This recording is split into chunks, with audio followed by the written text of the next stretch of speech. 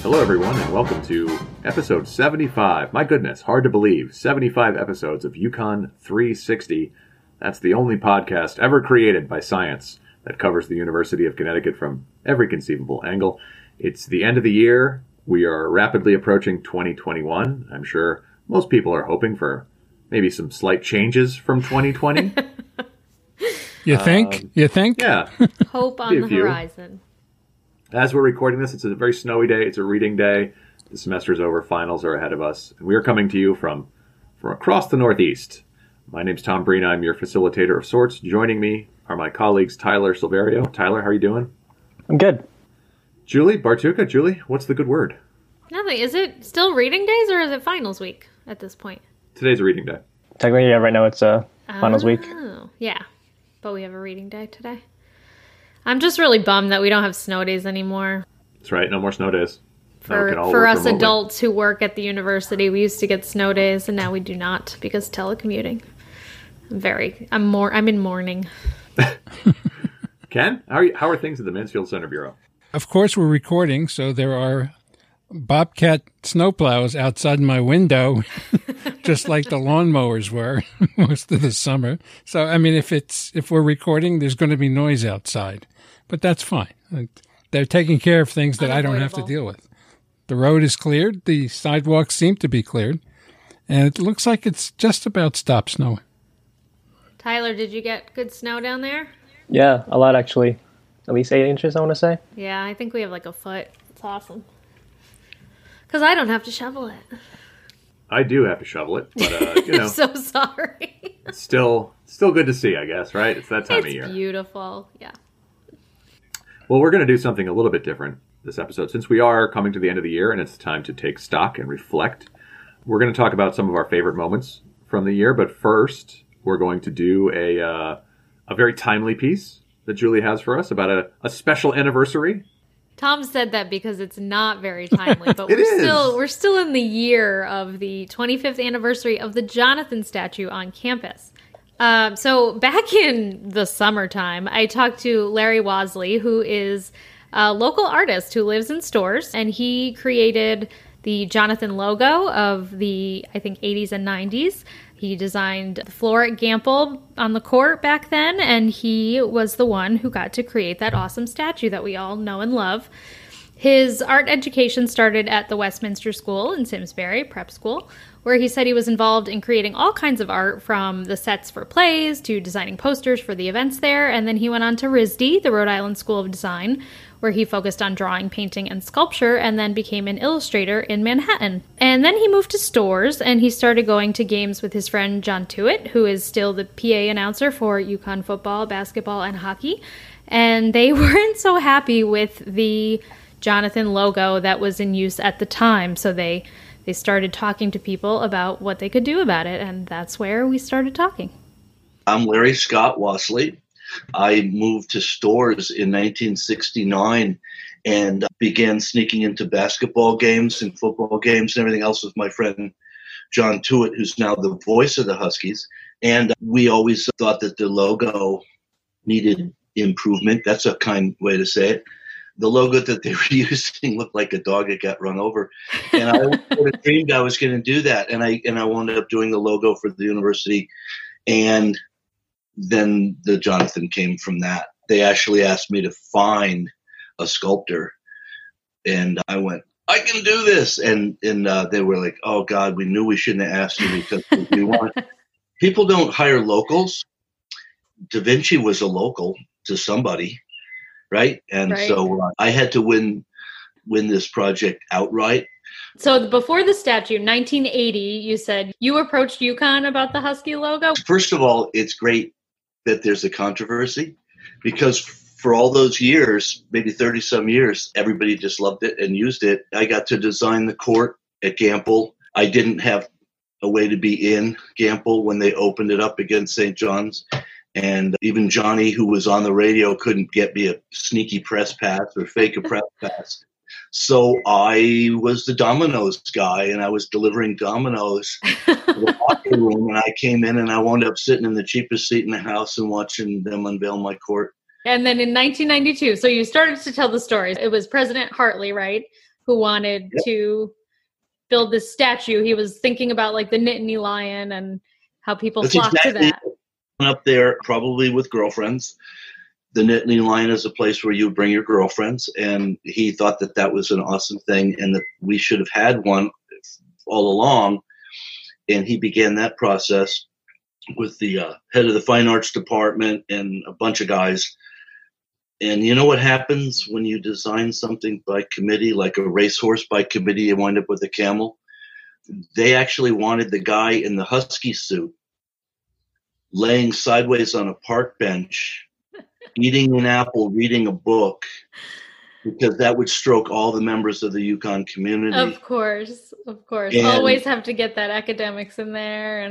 And then one person wanted the husky to be on the corner and plated in gold. We were not doing that. And so, and then there were literalists that wanted it white. How do we make it white? And I said, that would look really neat with a Sharpie and all the signatures on it. Mm-hmm. And I won out every argument because Harry told me that I could win out every argument, and I had the last word, and he was just great. Fun guy to know and a fun guy to work with. Just attaching the statue to the university, a physical attachment. Now, you can think about that in legal terms. You're actually giving and gifting, but it has to go somewhere. So now you're talking about committees of people saying the stone wall should be brick because the 75 feet behind is a brick wall, and we were trying to cover that with shrubs. Sid Waxman, who's passed away, was up in landscape horticulture. He was a professor, and he developed those three big, huge trees. They're very special trees. They're very expensive trees. And so we had the Parents Fund pay for those trees, and they blocked out the background. So now when people from all over the world see the husky, which they do on TV a lot, they think we're up in the mountains somewhere. And UConn is YUKON in their heads, but we know that we really wanted just to cover up all the modern buildings behind us and have a great place to go to take pictures. Which it has become. And how is that for you to see every year at commencement? And we have the tradition, you rub his nose for good luck. What does that feel like for you as the artist? Well, come on. You got to imagine most artists do a piece and they see it maybe once every 3 years somewhere in a magazine or on TV. Mine's up the street. Although it's hard to get near graduation, I'm all pumped up, a little choked up. The entire time I'm there, I might be there for 2-3 hours watching kids and their families and people draping themselves and kissing it goodbye.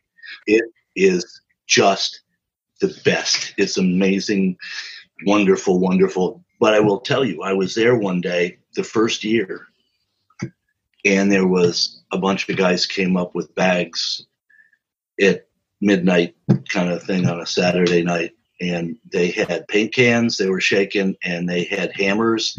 And I was thinking, oh my God, I'm actually going to watch. I'm maybe one of the first artists in the world to watch somebody destroy their piece. And I can't take on a dozen guys. And I just put my face in my hands. And I heard a guy say, you know what? Let's get out of here, man. This thing's cool. I really like it. And then it sort of spread out all, this is stupid. Let's not do this. And they walked away. And it was, if I ever write a book, that'll be like, yeah, you can't make that up. That's amazing. Crazy. So many really neat experiences have happened for me at the Dog. There was guys from all over the world when we won the first national championship men's. I was blocked by the students and I couldn't get to the Dog. And Harry Hartley said, if we win, I'll meet you at the Dog. And we're going to win. I'll meet you at the Dog. So I asked the fire department to hit the bonfire of pallets with the hose, and I ran through the bonfire of pallets, and they hit me with the hose. And by the time I got to the Dog, I was covered in black soot. And I got up on the Dog, and the cops pulled me off, and the TV camera people were there, and I'm trying to tell them the story. and they're going, yeah, right. That would be a great story if it was true, man. Get away from here. And a bunch of girls came over and they pulled my wallet out and took my ID and showed that the plaque and the ID were the same, and they still didn't air it. But Terry didn't make it. He was too scared to go into a blazing bonfire of partying kids. Tell me about the process of making it. I was reading about your different inspiration that you drew from to create kind of this perfect statue husky. I pulled people over on the highway when I saw a big fat tail in the window, and I knew it was the right tail. I went to see Balto, who was a famous husky. We found it in Central Park.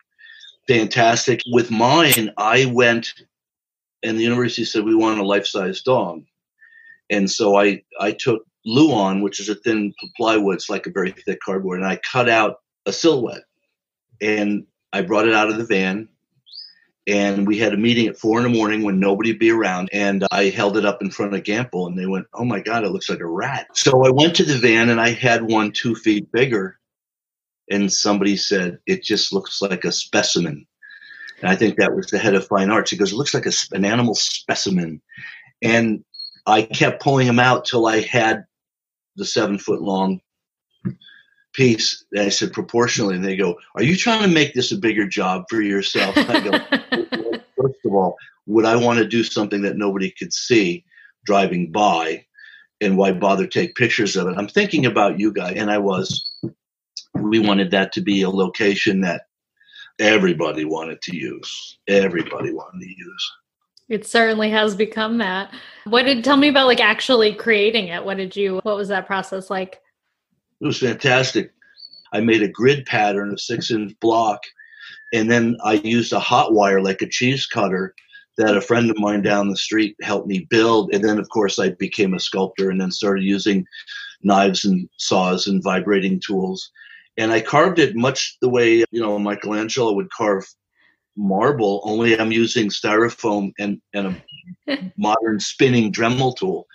But I carved it all within a 1/2 inch to 1/4 inch of its spec, and then Sculpey clay.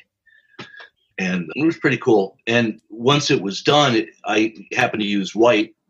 I thought it was really neat. I wanted it to look like marble. There was a dinner for a fundraiser, and so I was to take pictures with the donors, and so they thought it was marble. It was just beautiful. Wow. It was just absolutely beautiful, this big white piece with a navy blue background. It was so cool to meet the people who wanted to pay for it, because the guy, Roger Thalacker, who walked in and decommitteeized this process, if you can call it that, he said, you know what, I'm going to pay for this myself. He took everybody's proposals around the table away from them and shoved it in a briefcase like a big sandwich and walked out the door. And he said, I spent a couple hours on the phone. Within 2.5 weeks, they had all the money. Wow. People wanted to do this so badly that for years after that, people wanted to pay to be on the plaque and were mad that they couldn't add and put on the plaque. It came up on a giant payloader, swinging, wrapped up like a mummy. I had already had the rock carved in my yard and the holes drilled. The rock was installed the day before. The park was all built. Jimmy Campoformio from Ashford did the wall around it. I used everybody I could figure that would be able to handle the process and get it done fast. The cutting of the circle, it's the Yellow Brick Road. It's the beginning of the Yellow Brick Road. Oh, I don't think I ever realized that. Well, you got to look at it from the drone, it's right. It's the beginning of your Yellow Brick Road as you leave as a graduate. Very. And I think that's pretty neat. Basically, it all happened, and we lowered it into the halls with a special glue that would hold 2-inch thick pieces of granite to skyscrapers in New York. It all went in, and hours later, we tipped the cover off. Well, Julie, the best part, and we missed it this year, is when you have that many people, it's really hard to polish the patina off from bronze. His nose and parts of his tail are bright 14-karat gold looking, and the hand polishing, which is it's cool. He's a part of the experience. That's great. There was a moment when it first went up, where I went to visit, and I did it a few times that year, and there was this old guy in a very big old wrinkly suit and a hat, and I discovered that he was crying, and he was touching the dog, and I said, "Are you okay?" And he said, "Sure would like to meet the fellow who made this. He's probably dead and gone by now." Everybody thinks whoever did it must have been some old artist, and it was 100. I said, "Well, why would you want to meet that guy?" And he said, "Because I had the first dog, and I was in charge of the first dog. Oh. When he died, we buried him under that big step at North Eagleville Road in 195. There's a step there that says the first building, and it was just really sweet." So you may have noticed some birds. I think that Mr. Wasley has some parrots that were a little vocal during that interview. So you're not hearing things. That was real. He was a really interesting guy. He had a lot of stories. There's a lot I had to cut out just because of time, but he is still an artist. He does a lot of dog and animal portraiture. His website is artandtheanimal.net. So you can check out his work there and commission him if you wanted. Very nice. That's a pretty cool thing to be part of, something that's become such a, a familiar part of campus. Yeah, he was really kind of jazzed about it. He definitely understands how important it is. It may be the most photographed part of the campus at this point, because I never walk by there when there's not somebody taking pictures. Ever. Mm-hmm. It's true. The last time I saw it, they had it sort of roped off for social distancing, though. So you can still take pictures, but you just have to not crowd in with people. Yes. Makes sense.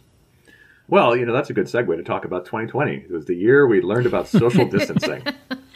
Right? Yeah. So many things this year that we never even thought about before. It's crazy. We had a busy year at UConn 360.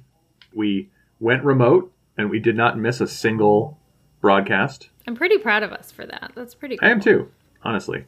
Thanks to Tyler, we sound good, because there was a brief period where we did not sound that great being remotely, but now we do. Thank you, Tyler. And yeah, I think we learned a lot about all kinds of things. So we were going back and looking at some of our previous episodes, and I don't want to have a contrived framing device like the Golden Girls where they're trapped inside and they talk about memories and it's a clip show. That's kind of what this is. Girls. Yeah. A few things jumped out at me that I thought were really, really fun stories and interesting stories and important stories that kind of summed up this year. One thing I really liked was the entire episode that we devoted to Julie's recording of faculty members talking about the protests against police violence and racial injustice that started the summer. I thought that was a really good episode that kind of, it caught the mood, and it showed that we can kind of respond quickly to things, and also that UConn has a lot of expertise to talk about important issues in the country. Yeah, I was going to talk about that one too. That was my favorite of the year, and I was really grateful to you guys for kind of letting me take over that episode. I thought it was really important for us to talk to people who could shed some light on what was going on in such a big movement in our country. So that was awesome. Thank you to all of those professors who participated in that. Were there any other episodes that jumped out at you? I actually listened to a lot of stuff because I wanted to hear other than my own material. And Julie's story with Sarah McNulty and the Squids. That was a good interview, and you learned a lot. And in episode 70, the rules for students, curfews, and wearing hats that Tom told us in the Tom's History Corner. I remember that. And as far as my pieces, the very first one we did at the beginning of the year, which we kind of referenced, it took a year to get it on the air because I recorded the culinary Olympics from the previous year where our dining services folks do their own version of which really morphed into Chopped rather than Iron Chef because of the way that they do it. And it was a challenge from the standpoint of learning how to do that with so much sound in the room and different things that were going on and interviews and reporters. It was basically a throwback to my days in journalism when you had to elbow people aside to get information on occasion when you need to get a microphone there. And then two of the most interesting discussions I've ever had, Janet Pritchard on her Guggenheim scholarship and her thought process as an artist on taking photos and how landscape photography and the environment and history come together.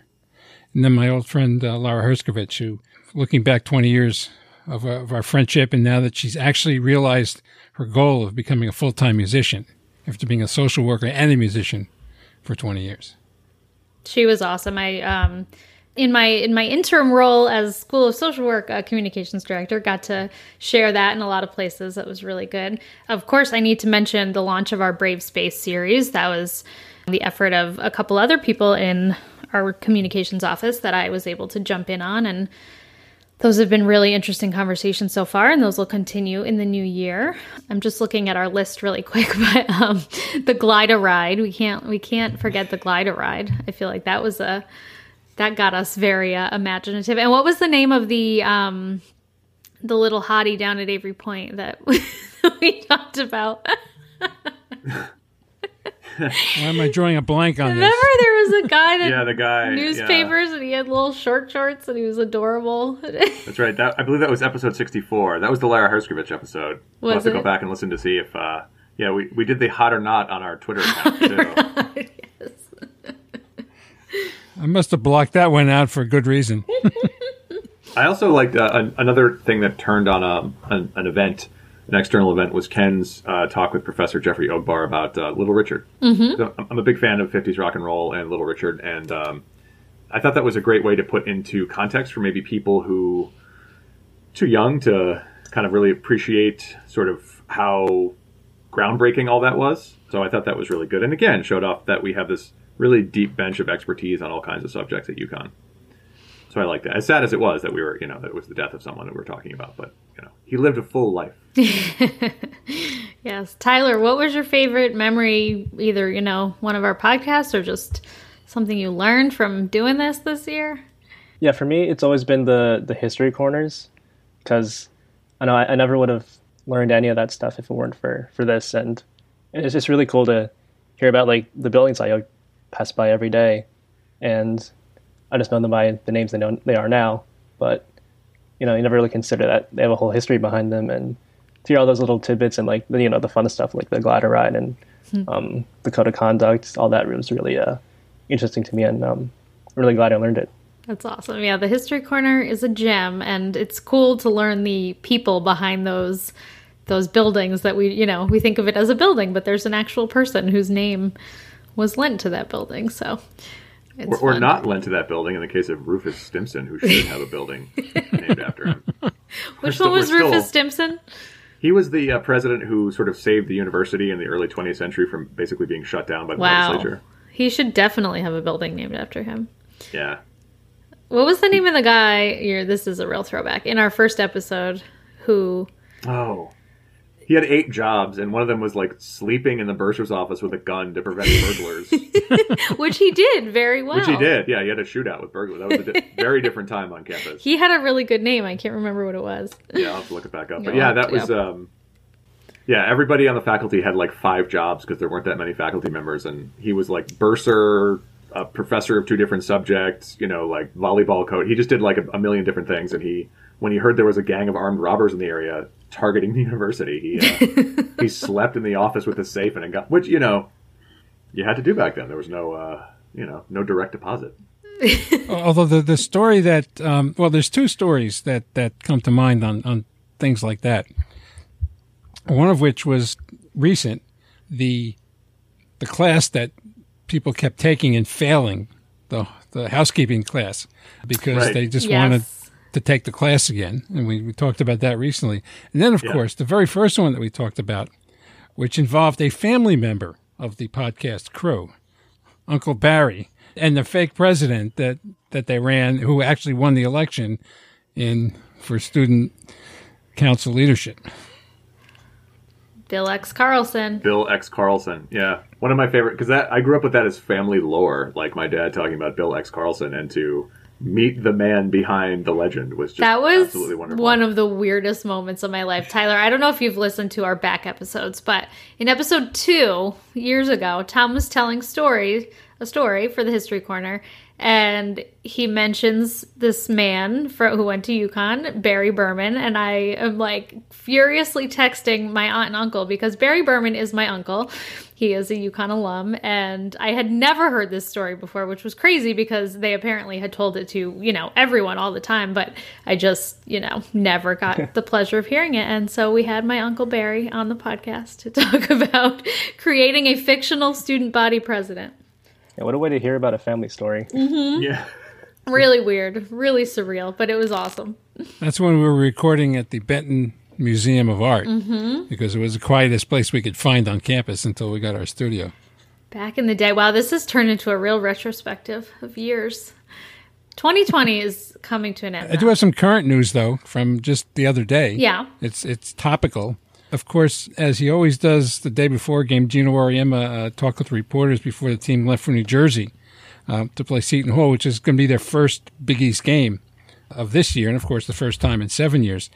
And in discussing the team's 79-23 win over UMass Lowell, he talked about how strange it was playing in Gamble Pavilion with just a few family members in there and looking at all those fan and pet cutouts that are over there in the stands. And one side, where the students usually are, where all the pictures of the dogs and the pets are appearing.